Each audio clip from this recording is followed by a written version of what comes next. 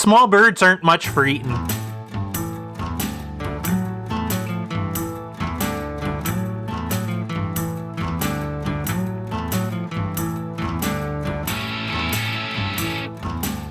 It's September 15, 2021. This is Rare Encounter number 62, and drinking the good coffee. I'm Abel Kirby. And bringing the news from Brookhaven, I'm Cold Acid. And we're back again, once more, to bring you the latest news and stuff you can use or whatever we do on this show. Who knows? I'm back! I'm back in the house. Big as life and twice as ugly. So I heard you had some adventures over the last couple days. Over the last week, yeah. Actually, the biggest adventure was the ride home. So I heard you on Hog Story call-in with a report of something about insects hatching in the spring and dying in the winter? Yeah. I was talking actually about the homeless situation in Sudbury. Oh, yeah. And that's why you compared them to bugs? I have no idea how they actually survived the winter up there. Well, it's a shame because you mentioned that all the museums you were going to go to, they all end up either being closed or something was wrong with them, you know? Yeah, the historic museums were all closed because they're still afraid of COVID. The Science North, which is like this huge like science museum up there, was on different hours than what it was during the summer and was only open on weekends, so that was no good. Yeah, that's good. Dynamic North, which is another, like, not science museum. It's run by Science North, but it's more of a rock and mine exhibit. Dynamics North. It is closed for the season, apparently. So I didn't get to go down and see like an old mine cave. And the Rail Museum in Capriel was also closed with no reason why. That's annoying. I love the rail museums. Of all those things, I think the rail museums are the best. Just because they've got the old hardware. You can't have a rail museum without, the real rail cars. But you can have a mining museum with, I don't know, some rocks and some old... They didn't just have rail cars. They had an old like station house. Okay. As well. Yeah. That's always fun. So there was none of this for me on this vacation. Oh my God! Listen to that horn! There was a distinct lack of horn. I'm sad to say. And so it left you horny for horn, and you didn't get any. No, but I did get a tow within 50 kilometers of home. Honk if you need a tow. No, so what's the story again? You ramped off a dead tree and did a 360 and a kickflip in your Rogue and landed in a ditch. Is that what happened? I wish. That would have kicked ass. No. What happened was I made the mistake of trusting my map book and the GPS instead of my common sense. And ended up going along what was marked as a road, but was really a rutted dirt path. And I got caught on a rock in this rut that was deep enough that half the vehicle was stuck in it as well, to the point where I had to climb out of the vehicle, either climb through the driver's side window or climb my way to the far side and exit through the passenger door. Oh dear. This is a shame. Don't we cover, it was an adventure, I'll tell you. Don't we cover the perils of GPS navigation on Rare Encounter or something like that? We probably have, and yet here I am. Oh man! Bravo! Well, glad you got out of that. Glad you got out of that safe. But yeah, it cost me about $280 after tax. For the tow? I mean, do they have AAA in Canada? They have CAA, which is essentially the same, but they dumbass that I am, I don't have CAA coverage. Oh. So I had to pay the full $250 plus tax for somebody to come out and pull me out of the rut. Yeah. Oh, well, what can you do? I've had AAA for a while, and I can say I've used it. It's nice to know you have. Like, if you start your car and it just doesn't start because you left the light on or something like that, it's always nice to know you could call someone. So I'm not affiliated. Honestly, with AAA. I should have had it Because before I got stuck in that rut, I had gassed up because I had gotten down to fumes because how long the drive actually is from Sudbury down to the GTA. Jeez. So I was on fumes coming around Lake Simcoe when I finally was able to gas up and filled my tank. And then, of course, what happens like 30 minutes later when I'm even closer to home? I done fucked up. What can I say? Well, speaking of fumes, I mean, we put out a lot of fumes on this show, and every once in a while, someone inhales too much of it, and they do something really stupid, like send us some donation. And I heard something like that happen this week. Yeah, we actually got a donation. It actually came in on the 8th while I was away. Uh-huh. And we have an executive producer for this episode because it's too late now to go back in time and make an executive producer for last week's episode. Oh, yeah. And that is none other than Boobery. Boobs! Who sent us Boobs. Who sent us a sweet 3342. Yeah? And he left us a note as well. He sent it as a DM on No Agenda Social. Yeah? And he says, just finished Kill la Kill for the first time. Definitely won't be a single time watch. Much boobs, much conspiracy, much punk. A classic for the NWO watch series. And also fuck the king. Keep the encounters rare and fresh, my dudes. Rare and fresh. Well, thank you very much, Boobery. Yes, and he sent me something on NAS too, which I don't know if he wanted me to play, but I'll play it anyway. By the way, you got to turn off your No Agenda Social alert blip. So that's what he sent me. I'm not sure the context, because mine is always muted. I think he's referring to you. Yes, he's very likely referring to me, but in a rare case of me not being a dumbass, I actually did make sure that all the tabs were muted ahead of time today. So, in addition to Boobs' donation, I was talking to him on the side, and he mentioned to me the reason he's watching all this anime is because he has this 100 anime bucket list that he's going through with his keeper over there, and they're just going down the list. And so I said, send me the list. I'll tell you what's good on it and what's bad. So I put it in my notes for you to see. Did you get a chance to see what that is? Yes, I do see them, and there are some things that I definitely would recommend that's on this list.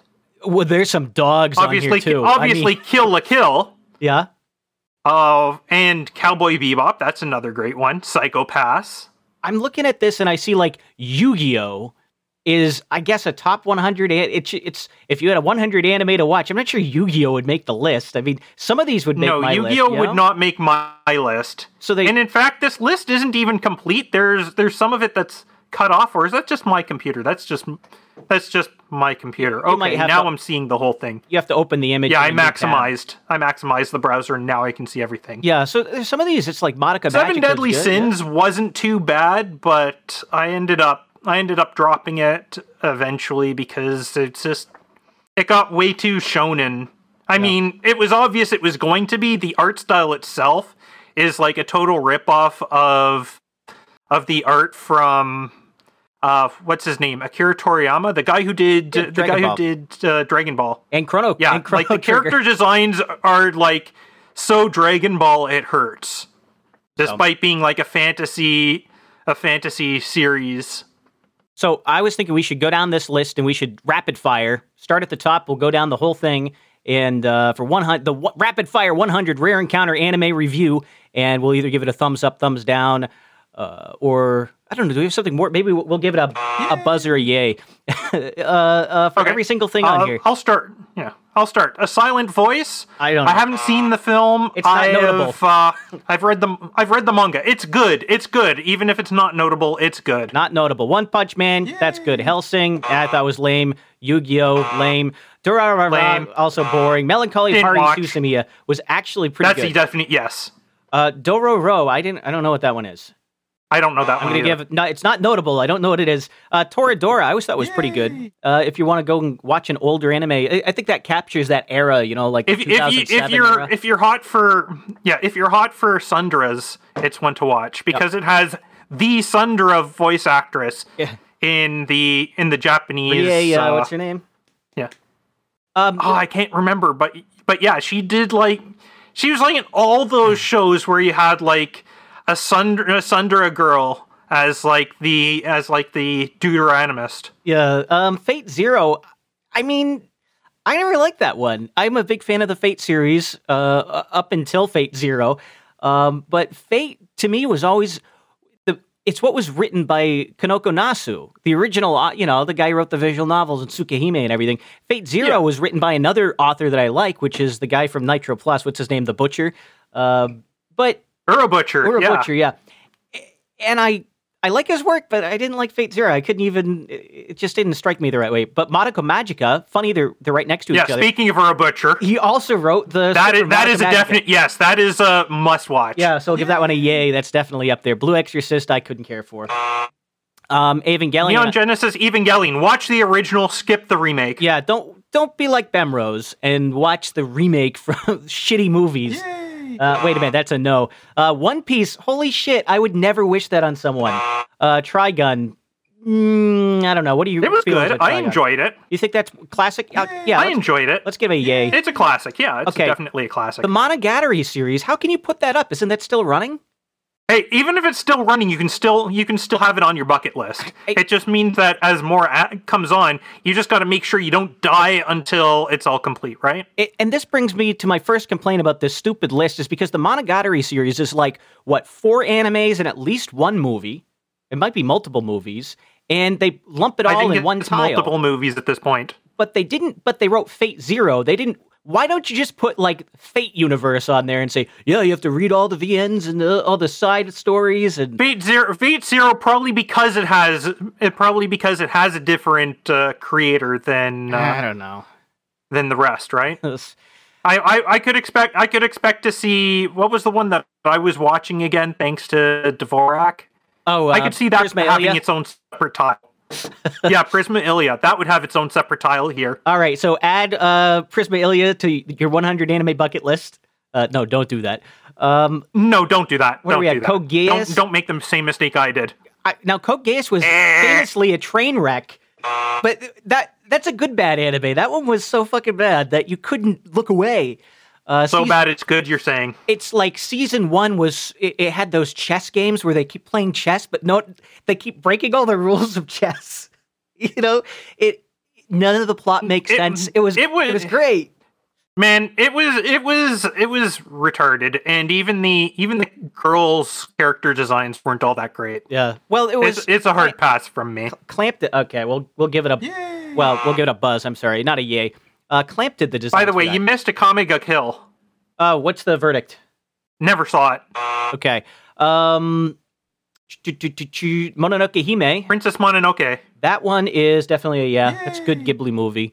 FLCL. Wow, this is taking a whole lot longer than we thought. The original great. The sequel, skip it. Yeah. Okay. Hunter x Hunter. No, I think we can't do. I think we should do 1 or 2 more because this is taking way longer than I thought it was going to be. I already mentioned 7 Deadly Sins. That's a pass. That's a pass. Okay. The one on here that sticks out to me is Cardcaptor Sakura. I always liked that one. Back when it was on TV, I used to watch it, and I got a hold of just like, what is it, the first Blu-ray? It's like the first couple episodes, and I was like that, but for Inuyasha, I watched the dubbed anime on YTV back in the day. Oh well. I think that's all we can fit in this little segment. Then we only hit, I think, 20 or something. There's still a whole lot more that we can't talk about because we just can't. Lane, of course, got to watch that. Paprika. I mean, Elfin Light, if you're going to do that, is it? Okay, I got to close the window before we keep Ghost going in the Shell, obviously have to watch that. Well. So Attack on Titan, that's now a skip. But it went stupid. All right, I closed the window. So Boobs and Lavish have been doing behind the schemes. They've been recording and... I don't know. They got their episode 62 WWW out. You can go check that out at, what is it now? I just realized I was the one who coined this, but it was badradio.live. And I thought it was funny when they called themselves Bad Radio. I said, yeah, because they are. And then I realized that they were taking a clip of me calling them Bad Radio. I forgot about that one. Nice. No, behind the schemes, solid as ever. We've got Ryan Bemrose, our special guest host from last... Angry Tech News. Angry Tech News had episode 2 out last I looked. I don't think he does 3 until later this week. It seems to come out on Fridays or Saturdays. It's in the schedule as a Friday show. And so Indeed. this is where you get your Bemrose Bemrants. Very solid show, and he carries it as a solo cast very well. So there you go. It's pretty short though. I could use more Bem rants. I could always use more Bem rants, honestly. I'm a fan of brevity. It's like there are some podcasts, including some other anime podcasts that we know of in the Fediverse, who would literally list. They make a show where they're just listing anime from top to bottom, and every show in a season, yay or nay. I don't know. I couldn't put up with that. So we should be happy that Sir Gene is not an anime watcher. Then. Yeah, because he could go on for hours. You could do an 8-hour show on some of this shit. Yeah, and then I'd really need this. What's that? That is a cider, of course. A cider? What else would it be? Yes, it is a. Let me pull it out of the sleeve. Brickworks Cider House Raspberry Peach Premium Craft Cider. Yeah, raspberry peach, huh? I don't think I've ever had a raspberry. Let's see what it tastes like. Not bad. The verdict is that is on the raspberry peach cider. Indeed. I've got a coffee I've been drinking from the beginning, but it's in a regular mug, so there's nothing to pop. Well, I had to definitely bring the cider. I mean, like that's my thing, right? Yeah. That I do. Yeah. Let's see. And Sir Bemrose, he did a good job last week covering for me by bringing in the cider. Oh yeah, we got to have a little cider on the show. You know, if you don't have something a little different on here, then you're not getting your money's worth. The funnest part about doing that show was we were trying to do a bit where we were going to pretend that you didn't exist and he was always just the co-host. And I don't think we've really pulled it off. We're not good enough actors, but no, that was a lot of fun trying to do it at least. It was a really good show. I enjoyed listening to it. I mean, like, I messaged you when you're like, so how was it with, like, please don't replace me with Bemrose? That's not going to happen. There's a stomp. I know you stomped that. Yeah. Well, we get some, let's close out the podcast little segment we like to do. Hog Story had their episode 218, Should Wipe. And apparently they're doing video now? Yes, should always wipe. I suppose it's the Nick Durant influence. They might. I think it was mostly just Fletcher trying something out last night, which was pretty cool because seeing him like running the music and doing all this stuff with his equipment, that was pretty decent. And I'm glad it was with his recording equipment, not with his physical equipment. Yeah. Well, we should. I need to do some research on. With Brian of London, Sir Brian of London, he's working on some stuff with 3Speak TV and the developers there to set up a way to have video podcasts that have value tags built in, Lightning-enabled video podcasts through his platform 3Speak TV. And I know there's also No Agenda Tube, which is run by, was that Alex Gates, if I remember right? No Agenda Tube isn't the same sort of thing. No Agenda Tube is like that federated YouTube thing. Just an instance of that. The idea would be that you could run your video podcast instead of through something like Twitch. You could run it through, 3Speak and have a Lightning value tag built in. So I don't know. We'll see if that'd be good for Nick the Rat. Yeah, and speaking of Nick the Rat, he was on the last episode of Hog Story. It was what 217. Yeah, he was on 217 on Thursday. That was pretty cool. He's a little bit of a hero of mine. He put together the long form late night podcast, and he had a call in line, and for some reason that was very impressive to me. I wasn't sure how to. He has a call in line. Well, a lot of people do now, but back then he was the first one who had this on a podcast that I had ever heard. Where it's a live show. He's the Art Bell of podcasts. He had to have a call in line. Yeah. So, yeah, I was listening to his show again too.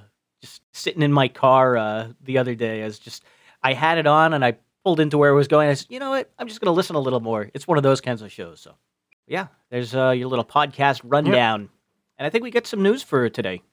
You want to kick us off? Sure. I can definitely kick us off. Well, actually, first thing, I completely forgot my cue, which was that it's now sunset in Ellicott City, Maryland, as of 5 minutes ago. I missed my cue. But it is not yet sunset in Cortez. Yes, it's 3 minutes away. Yes, and so right now, the what's it called? The Terminator line is flying across North America. The Terminator. And it's already passed me, and in about 5 minutes, it's going to hit a cold acid, then it'll be sunset on the Rare Encounter stream. But right now, I think we're in what we should call the Twilight Zone.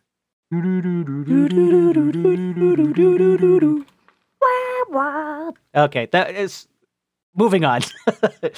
hit me All with right, your you want me Twilight to Zone. drop my...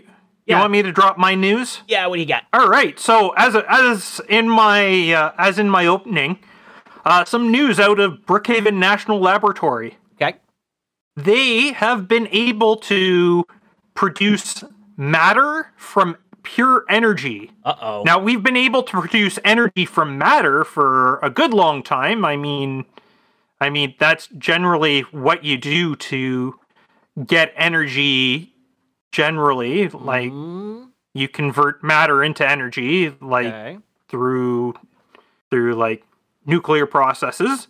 And in this case, they have demonstrated that you can do the opposite, which has always been theoretically possible. But now they've actually performed an experiment where they were able to detect the creation of matter from energy. Okay. And in this case, what they were doing was shooting gold ions past each other really close.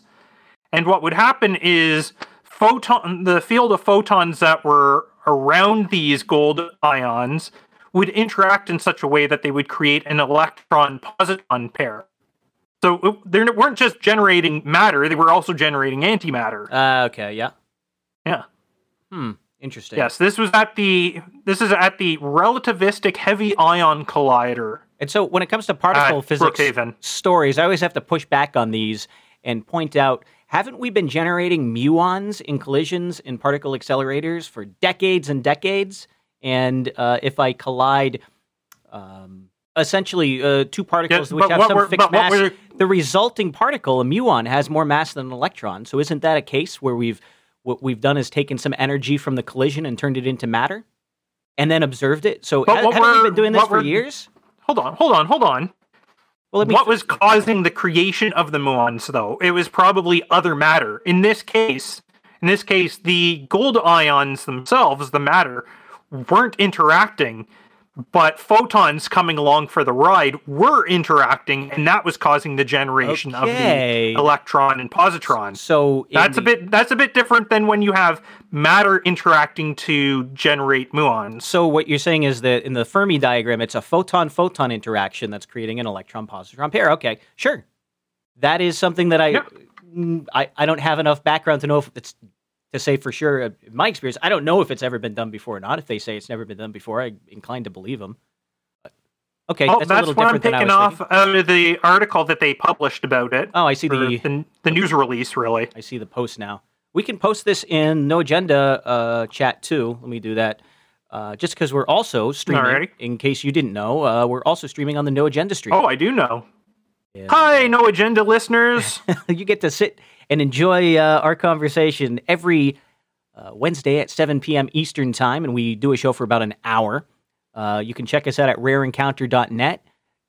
We have our own chat room, though you can chat in the No Agenda chat room, but we also have the Rare Encounter room on the same server, and you can come and troll along with us there, or I guess I'll be checking the No Agenda room, too. Great. Two things I need to do now. Technically, they're called channels, not rooms. Yeah, whatever. The story is interesting, though. This making matter from light. I don't know. I'm going to have to take a better look at this, but I like this photograph of the detector. Whenever I see something that I look at it, and it just looks like it's a kludge of wires and stuff, but they're all routed in a nice way. It's, oh, yeah, someone knew what they were doing that day. Yeah, I love wiring porn myself. Even just this, like, you can see all these hoses, which I don't know what they're carrying. Maybe it's liquid helium. I'm just guessing. Liquid helium for the superconductor cooling. But maybe it's just power for the electromagnets. They're all just, I guess they could be giant power cords. They're all just routed perfectly. They have nice loops inside them. I'm looking at the trays. They're organized by color, you know. There's none of this hokey crap. And it's very hard to get something set up like that. It's nothing like the inside of my computer. It is very difficult It takes a shitload of discipline to do something like that at that scale. So I'm always impressed when I see it. Yep. It is pretty cool. All right. So what do we got for? Is this that wrap up our? You got some news too to bring in. Well, I was watching some baseball games, and I brought this up on last episode, but you weren't here. I was talking about it with Bemrose. NFL is now shilling not only crypto stuff, they're shilling betting apps and things. And I guess they've been doing this for a while, but it never bothered me before. Maybe I'm sensitive to it this year. But I never noticed how much organized sports has been leaning into basically getting their fans to play the lottery. They're basically selling lottery tickets to the fans and say, "Oh, it's making things sound like a game of skill." I'm sure there's some skill involved in inside these betting apps, but you have to go back to the basic idea that the only reason the app exists is because it's profitable, which means it can never be fair. You're always going to lose a little bit. The house is always going to win no matter what. And when I see NFTs, now NFTs being sold is one thing. I'm not sure how I feel about that. Then we have Tom Brady doing a commercial shilling a crypto speculation company, which as far as I can tell, it's not about investing in crypto, or it's not about the technology of crypto, or trying to, get lightning payments or lightning accounting software, any of the useful things that I could think of that might be worth putting some money into. It's not about that. It's about speculative trading, cryptocurrencies, shitcoins. I don't know how I feel about that. It's just gambling. You're just advertising gambling to everyone on TV now. Well, which is fine. I mean, it's pretty dumb. I'll admit. It's legal, but it's not highbrow. I mean, let's be honest about what you're doing. Is you're saying, "Hey, I wonder if we can trick these people into giving us some money by playing a game they're not going to win." That's really what they're saying. It's certainly not a trip to the baccarat table. That's for sure. Yeah. Oh well, that was my sports experience. Though I will say that the Buccaneers did win their first game, and that was fun. And the Ravens lost their first game, which was bad because they're the home team here, but whatever. That's sports ball, I take it? That is sports ball. I've been digging into hot dog vendor YouTube. You ever been to hot dog vendor YouTube? No. How do those go together? I mean, I get hot dog vendors because there's plenty of street meat shacks all through Toronto. Yeah. Or at least through downtown. And I know what YouTube is, but this is a community of the hot dog vending community on YouTube, and it's all about the independent business owners who own their own hot dog carts, talking about their tips and tricks. There's guys who have subscription channels. They do live streams where they say, and it's like a guy out in the woods. He's got a campfire going. He's got his hot dog cart parked. Apparently he's homeless because he lives in a tent or something and works at a hot dog stand that he carts into town. But he's doing his live stream. Yeah, we're going to answer questions about how to get those sweet spots in front of Lowe's and Home Depot. And he's talking about the local regulations and how to get how to get more attention to your stand. It's like this whole thing. It's like a hustle kind of thing of that community. I didn't even know there was a hot dog vending community, but apparently they all talk to each other. You're gonna have to provide some links on this. Oh, well, you're gonna have to provide links on this for sure. Nothing's clippable because the sound is terrible. Nothing has to be clippable, but I need to see some of this. So provide some links. I'll throw the links in the show notes as well, just so that we can see that this is for real and not just like some sort of internet delusion you're having. Oh no. Oh well. Well, okay. Let's move on then, because you don't believe me. What do you have? I was actually wondering if you were going to bring up the Epic Games and Apple thing. No, I don't care about that one. Why? What's going on with Epic Games and Apple? No, really? I mean, that's your topic. I'm interested in it. That's your topic. I know, but it was in your notes. Yeah. But anyway, yeah. So yeah, I guess it's a pretty decent middle of the road decision out of the judge.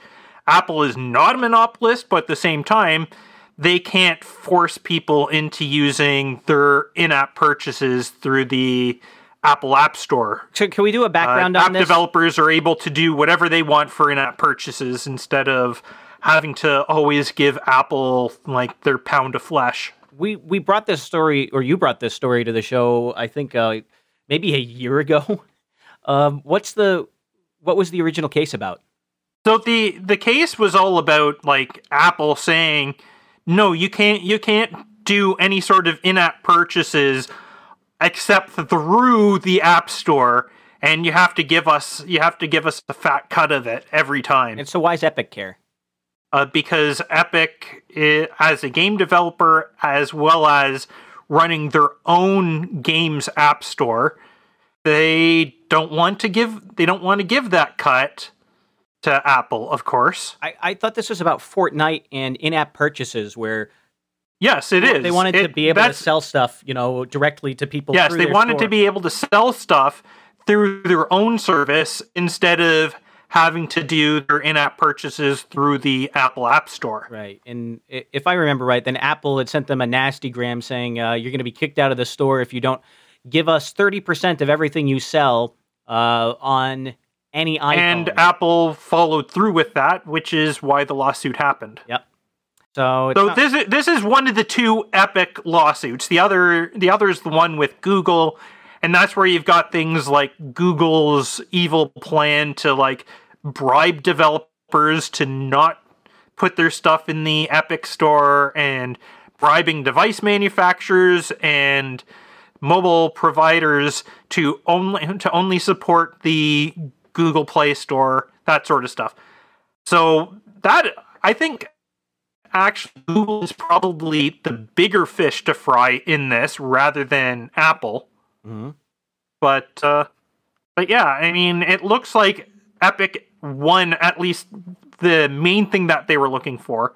But on the other hand, they did not get the declaration that Apple was being a monopolist out of this. The judge said that, given the trial record, the court cannot ultimately conclude that Apple is a monopolist under either federal or state antitrust laws. Also, that success is not illegal. Oh, God forbid if success was illegal. Where would we be? Well, the wokies are trying to make it that way. Yeah. Oh, well, this should be...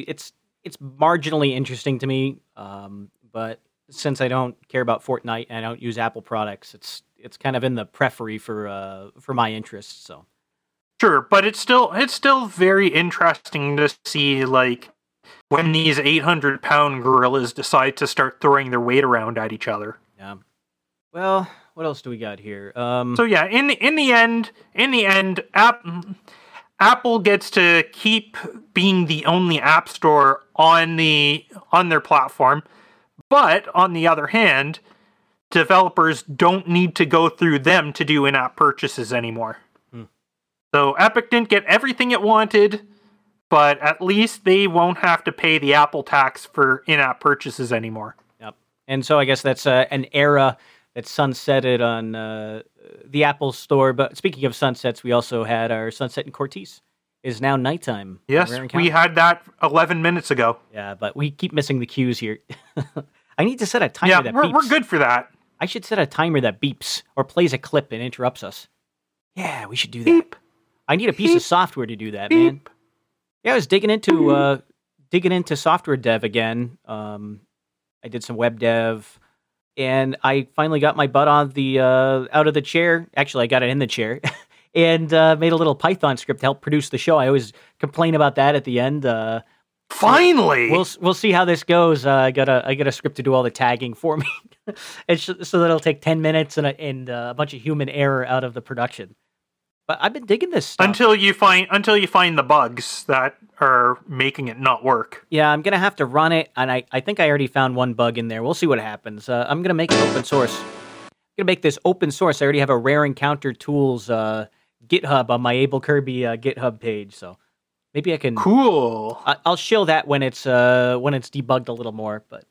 I'll have to go star the repository. Yeah, you can get all of the tools, including the Stomper tool, which is a Lua script that I use in Reaper to do your own stomps, just the way we do it on Rare Encounter. Very cool, very cool. Yeah. Up next, we still need the stomp to chapter generator, which I keep making a bunch of outlines of how that's going to work, and then I keep throwing them away and trying again. Someday I'll get that one done too.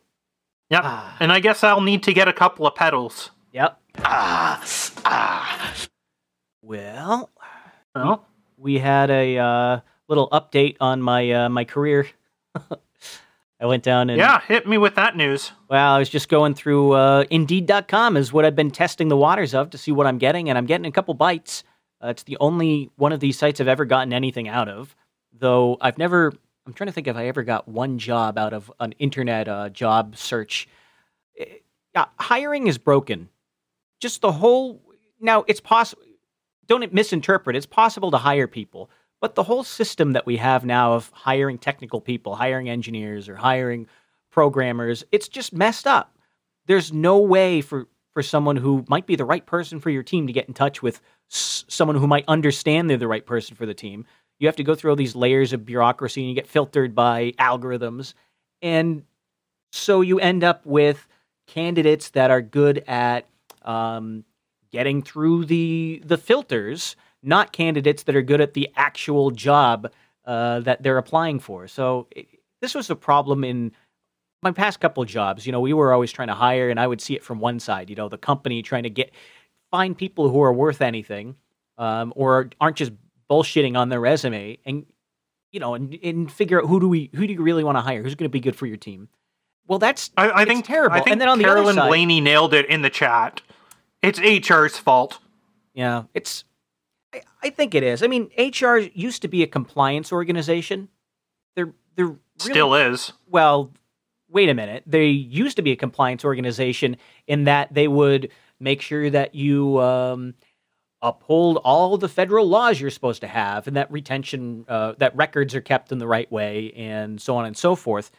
And then they got into things that aren't regulated, like exactly how much can the manager just give a raise to someone, or can they give a good performance review to someone, or can they just do what they want with their team and say, yeah, this is the best way to structure it? No, they won't let them do that because it's got to be all controlled by HR.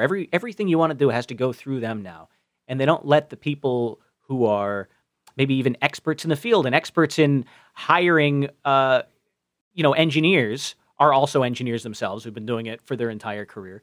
Well, they're the ones who should be doing that work, not someone sitting in an office in another building using an Indeed.com app and doing a search on LinkedIn because they're a social media expert. It's like, I don't know. It's very frustrating, especially because I know there's jobs out there, teams that I would love to work on and I'm completely qualified to work on. And it's just so hard to get in touch with anyone. Instead, I get emails from Comcast department, Cable, and jobs. You know what I'd it never is? take. The HR department exists to perpetuate the HR department. Yeah, it's one of those things, huh? Very irritating. Yeah, that's bureaucracy for you. Whether it's in public or private, right? When you get these sort of bureaucracies established, they don't exist for the good of the organization. They exist for the good of themselves. Well, I'm doing some independent work though, so I got a sound design gig, which is cool. Finally getting some income that sounds pretty cool. after having only outcome for a while. So I'm now responsible for 2 beep sounds on a game project. So there you go. Yeah. Cool. At least it's paid work. As Sir Bemrose points out, I pretty much just restated Parnell's ironclad law of bureaucracy. Yeah. Well, that's my personal update there. Baltimore's been, I don't know, it's just chugs along. Nothing bad's happened here, so I haven't seen any houses explode. Though I did have a furnace lately. problem. Yeah, lately. Yeah, knock on wood. I did have a bird in my furnace, I think. It might still be there, we're not sure. Alive? Well, I heard some rustling in there, and so I put a towel. The background is that they do this stupid thing on this property, this apartment that I lease, where they lock off the furnace in a locked room so the dumb residents can't, hurt themselves. But what that means is that if there's a gas leak, you can't turn it off. If there's a problem, if you want to change the filter in your furnace, you have to get someone else to do that. You can't just buy one and put one in. And so they'll only change it on their schedule, which is bullshit. So it's dirty. And it also means it's full of spiders, and it also means that if a bird gets in there, you can't figure out if it's alive or dead without getting some guy to come in and open the cabinet for you. So that's what we did today. Schrodinger's bird. Yeah. So I heard it bouncing around. There was something in there, but it either somehow got to fly back out. I don't know how it got in the first place, but either found a way to, or maybe crawl out. It could have been a mouse. Or it died in there and we just couldn't find it. So we'll see if over the next couple of days I start smelling something every time the AC comes on. That'll let me know what's really going on. I hope it got out alive. Yeah, for the sake of your nose. It was starting to smell pretty bad, and then I couldn't tell if it was the furnace or not, so I had like the window open. I ran the furnace heat on because it was kind of hot for a while. Or I'm sorry, it was kind of cold for a while. And then after that, it didn't smell bad anymore. So then I'm like, I don't know. Maybe it just flew out. I burned something off, or maybe I cooked it. Maybe. Yeah, we'll see. Well, I'll just warn you, if you did cook it, small birds aren't much for eating. No. All right, what do we got on... Same with chipmunks. No. What do we got on your side? You got anything? Oh, yeah, I got a few things. Yeah, so, insert book review jingle here, since we don't have one. We got... Who are you gonna call? You're gonna have the real end of the having the your emotional corporate crap. Yay. There you go. Yeah, that's not exactly I don't know either. All right, so I put aside the Suzumiya books for a bit to read The Idea Factory, which is a big, heavy nonfiction book about the history of Bell Labs. Aha! That's a great one. Now, I didn't read the book, but Bell Labs, that's a great institution. Oh, yeah, it was an amazing institution. It still kind of exists as Nokia Bell Laboratories these days, and I mean, it's existed under various names ever since the breakup of Ma Bell. But really, when that happened in the mid-'80s, that was essentially it. The Bell Labs that we all know of and look up to died. Yeah. It's a shame. They were just... But this has been a very interesting read. It followed along with a number of the scientists and engineers who worked there. Mervyn Kelly, Bill Shockley, Claude Shannon, John Pierce. Yeah. At least two of those names anybody in IT should recognize. Well, some of the, like Shockley. Those being, yeah. For sure. Shockley and Shannon are the ones that anybody in IT or should recognize. Shockley, especially for anybody who's involved in electronics, they should definitely recognize him. Because this was the guy who, along with two others, their names escape me at the moment. They're the ones who invented transistors there at Bell Labs. Shockley came up with the junction transistor, and the other two, Brattain and I forget the other one's name. They came up with the first transistor, which was essentially like a piece of germanium with whiskers onto another piece of metal. Yeah.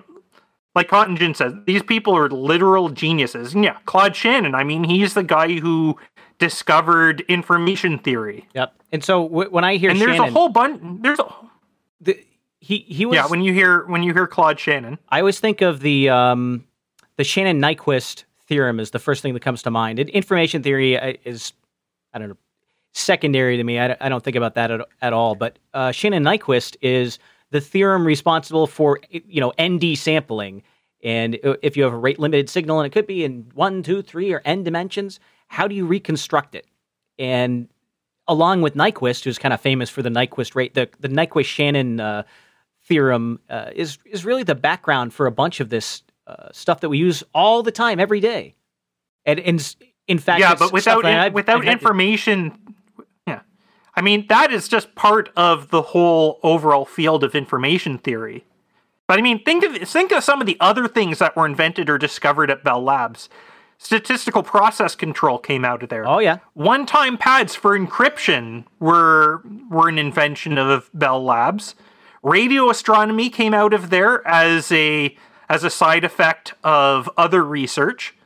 Electron diffraction, photovoltaic cells, and CCDs.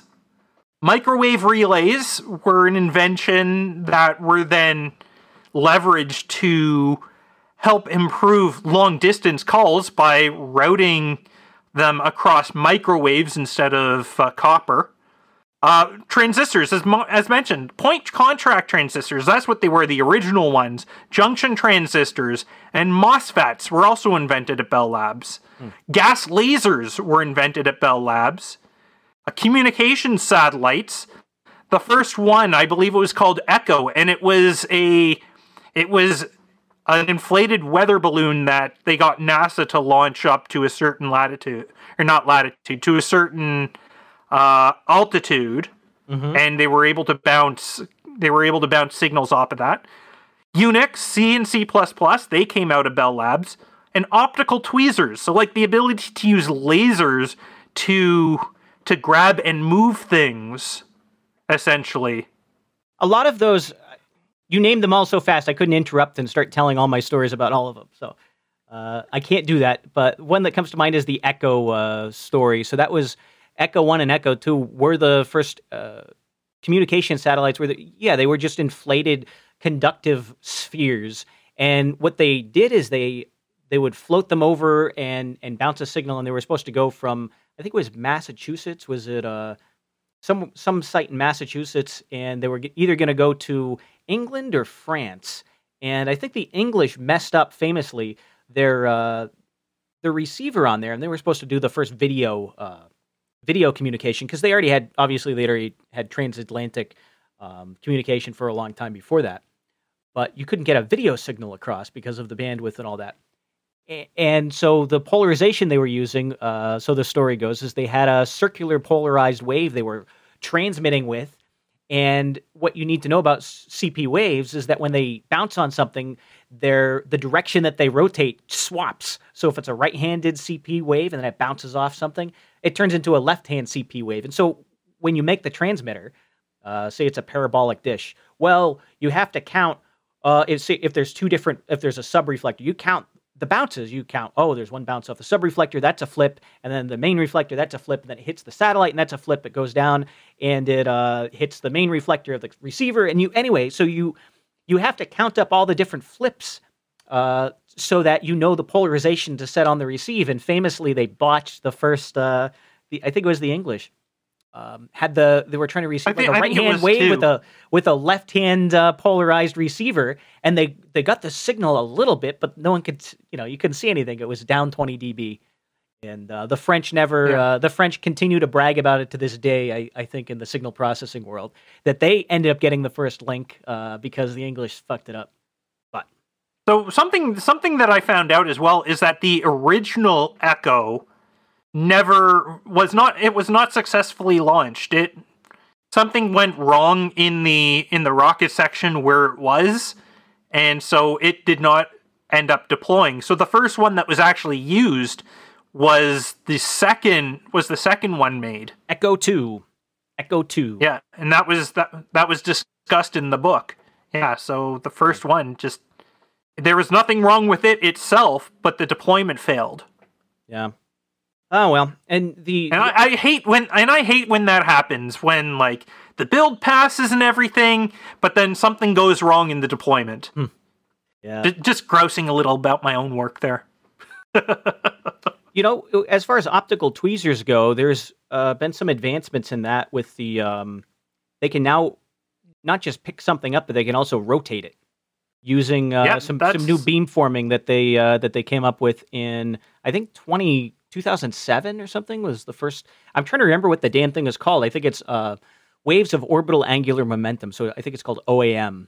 I'd have to put it in Wikipedia to get the rundown again. But there's another format that light waves can be in, which was thought to exist, but no one really got a hold of it until I think a University of Florida. It was a university in Florida, and I cannot for the life of me remember who did it.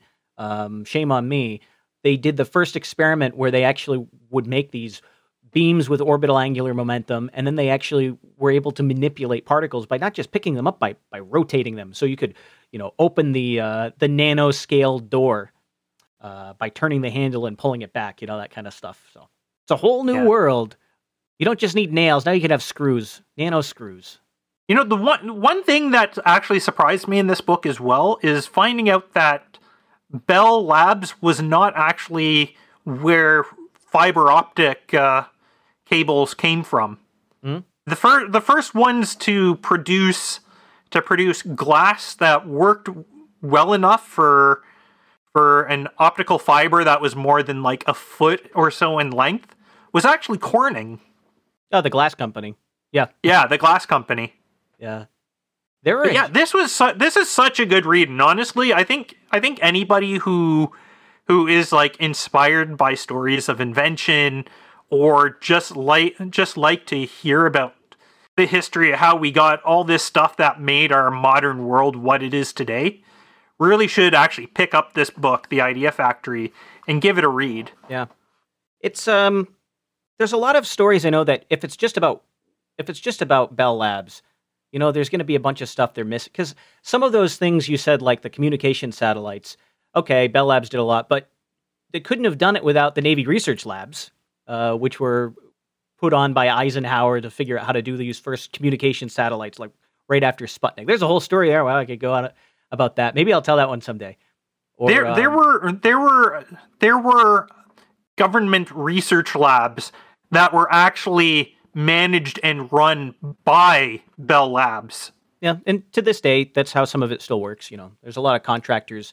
You say, "Oh, the government research lab." Well, guess what they're really doing is it's really MIT. You know, or some branch or some subsidiary of MIT tied in with the government somehow. So there's a lot of that still goes on. We dig into it. Anyway, the next nonfiction book that I'm going to read is Dealers of Lightning. I don't know if you've heard of that one, but it's about Xerox PARC. Xerox PARC? No. What's that? Yeah. Palo Alto Research Center. Okay. And what are they? So that'll be the next book that I read. Or the next nonfiction book I read, I should say. Yeah. You got to get back to Haruhi. Find out what happens in the SOS. I'm going to. Don't worry about that. I've got 2 chapters left in the Idea Factory, and then it's going to be back to Haruhi, and then after that, after I read the next Haruhi volume, then I'll read Dealers of Lightning. Just going to alternate back and forth. Like Willow Smith. You alternate back and forth. Sure where that one was going. So I got a couple other things to bring up as well. Hit me. Yeah, so I found this reading through IEEE Spectrum, because I'm actually an IEEE member, and I've got a subscription to Spectrum as a member, right? As one has.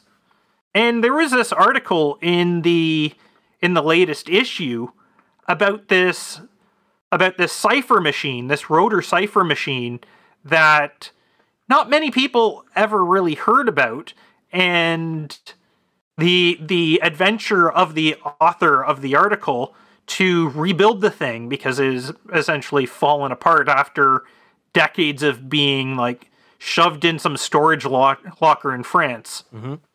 So this cipher machine is called where's the name of it again? I have it, the HX63. And it apparently had encryption that was even stronger than rotor machines designed by the NSA. Oh yeah. The encryption was about approximate to a 2,000-bit binary key. So your average PGP key these days would be stronger, but not by that much, right? Mm-hmm.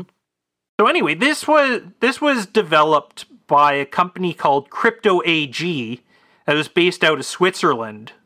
They sound familiar for some reason. They ended up becoming a joint venture between the NSA and another organization, and then completely owned by the NSA, and then wound down a few years ago. But anyway, yeah, so it actually took like the idea of the Enigma and moved it even more forward. And the article says it had about 10 to the power of 600 possible key combinations. And how it would work is actually the rotors would bounce things back. Like the Enigma rotors had 26 positions. The rotors of the HX63 had 41, 26 for letters, and another 15 internally for bouncing the signal back and forth even further. And the result is like it would actually pass, unlike the Enigma where it went through once and then passed back and that was it. This actually passed it through a few times. There were multiple re-injections, as they call it, to get the actual output. So, which is how it ended up having so many different positions. So they had so many positions on the wheel, which had meaning, and the rest were kind of reflecting the signal back. But is the number 41 being prime? I have this suspicion that you keep coming into these, like if you look at how the CDMA linear feedback shift stuff works, which is, newer versions of this old technology, that it turns out that if you have, sequences of prime lengths that you're using, you end up getting better encryption than if you used, integers or any integer, or perfect squares would be the worst in some of these cases. If you use perfect square numbers of positions on the disk, then you end up with the easy to break sequences. But if there's prime numbers of positions on the disk, it's hardest to break. The interesting thing is, I think it was serendipitous more than anything, because really? when you look at it, it's 26 plus 15, right? So 26 characters, and then another 15 positions, and it just ended up with a prime number out of the sum of two compound numbers. Like in CDMA, I think the registers in the old phones, they had like 17-bit registers and 19-bit registers. And they were specifically, and they did the same kind of thing where you were just shuffling the bits around every time. Doing a linear feedback shift is the same as advancing the wheels by one, conceptually. And the reason that they had to pick the lengths was because it just turns out that when you make a machine like this, like one of these, they're called state machines, that when you have a prime number of kind of states on the wheel or bits in the register, you end up with a better encryption. And that's my whole comment on it. I like that the fact that's 41, and that's my suspicion, is that they did that on purpose for mathematical information theory reasons. There's a possibility.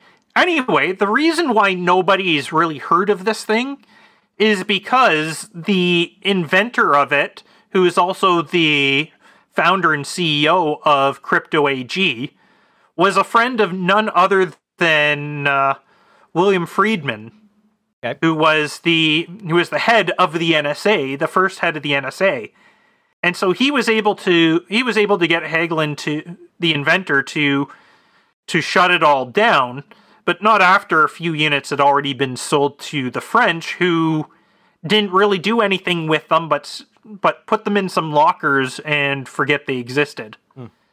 Meanwhile, the secret deals, not this, but a thing called Operation Rubicon that involved the NSA and Crypto AG, that actually turned out to be a huge thing. Yeah, that's why they sounded familiar, if it's the story I'm thinking of. This is where they had Crypto AG actually had to shut down because it turns out that they were... What were they doing? They're putting backdoors in one of their products or something like that? Backdoors in equipment that was sold to over 100 different governments. Yeah. This was news a little while ago. Or that's why I was thinking of their name, yeah. Yep.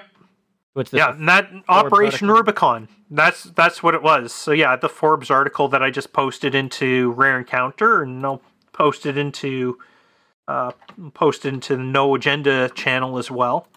Yeah, it was a huge thing. Yeah.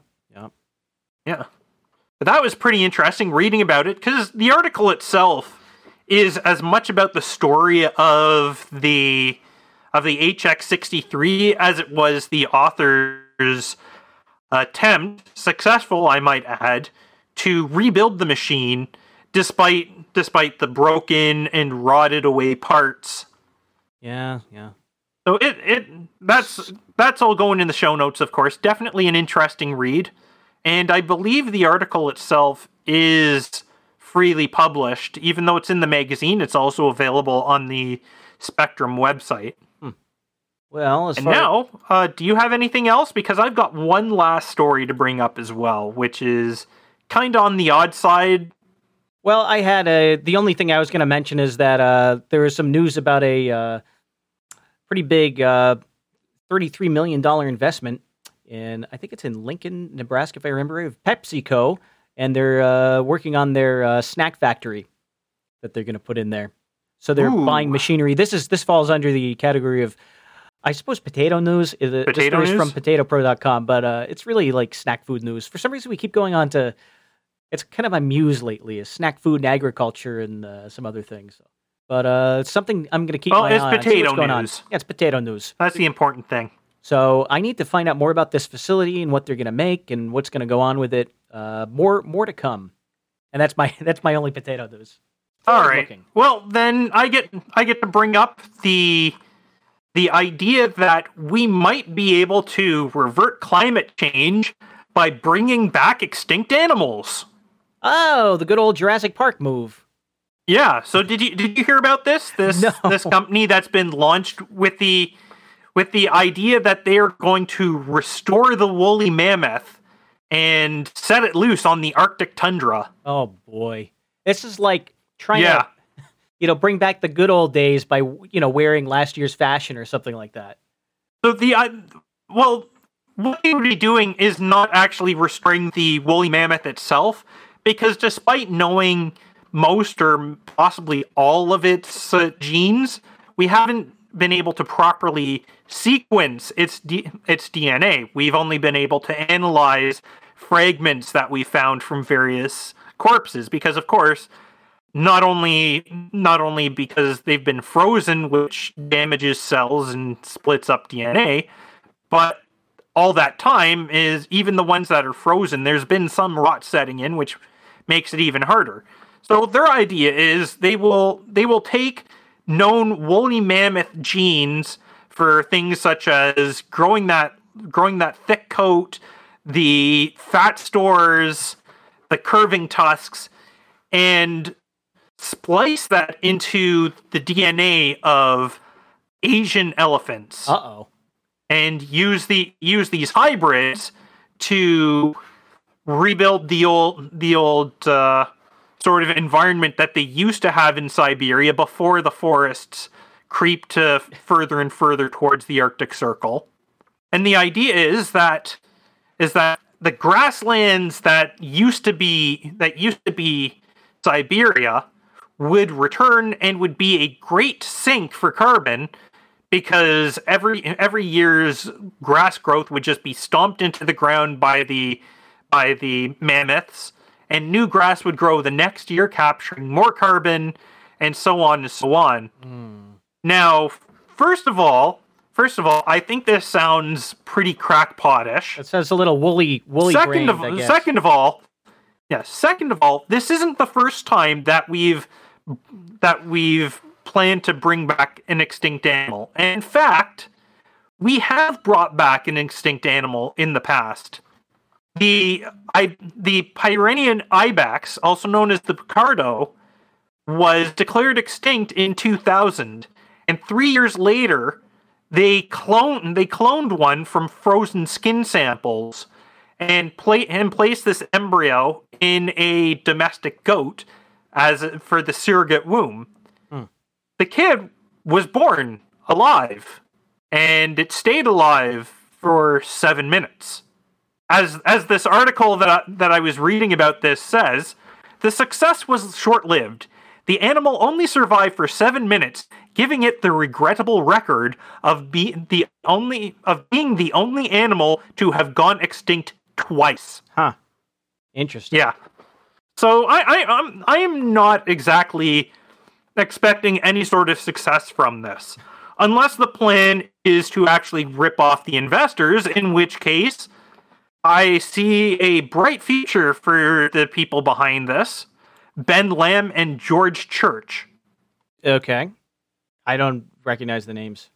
Neither do I, but apparently they're the ones that have created this company, Colossal, whose plan is to bring back the woolly mammoth. And the reason that they're spending all their time advertising on the internet instead of actually bringing back the woolly mammoth, does that tell you anything? Yeah, it tells me that. Where is it? I've got something for this.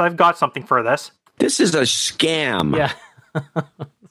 Oh my God! Just going extinct twice. Can you believe that? Yeah, I mean that's gotta really suck. I mean, going extinct once sucks. going extinct twice? I mean, that really blows. Jeez. Well, before we go extinct, you think we got to shuttle out of here? Yeah, I just want to say thanks again to Boobury for making his donation, being our executive producer for tonight. And I would suggest that if you enjoy hearing this, head on over to rareencounter.net and click on the donate button. Keep us funded so that we can keep bringing you the weirdest stories out there and the nerdiest crap you could imagine. Yeah, you're going to hear some stories about electromagnetics if you keep this up. I don't know. Maybe that'll stop them from donating. Who knows? But we'll figure it out. We'll see what the donations say. Yeah, I restrain myself. I didn't point out that that Western Electric actually perfected the statistical process control. But that's a story for next time. And until then, I'm Abel Kirby. And I'm Cold Acid. I'll talk to you later. Adios. I had a good woman. But she lay down, honey, and died. Oh, I had a good woman. But she lay down and died. Don't you know everybody tell me she wasn't satisfied?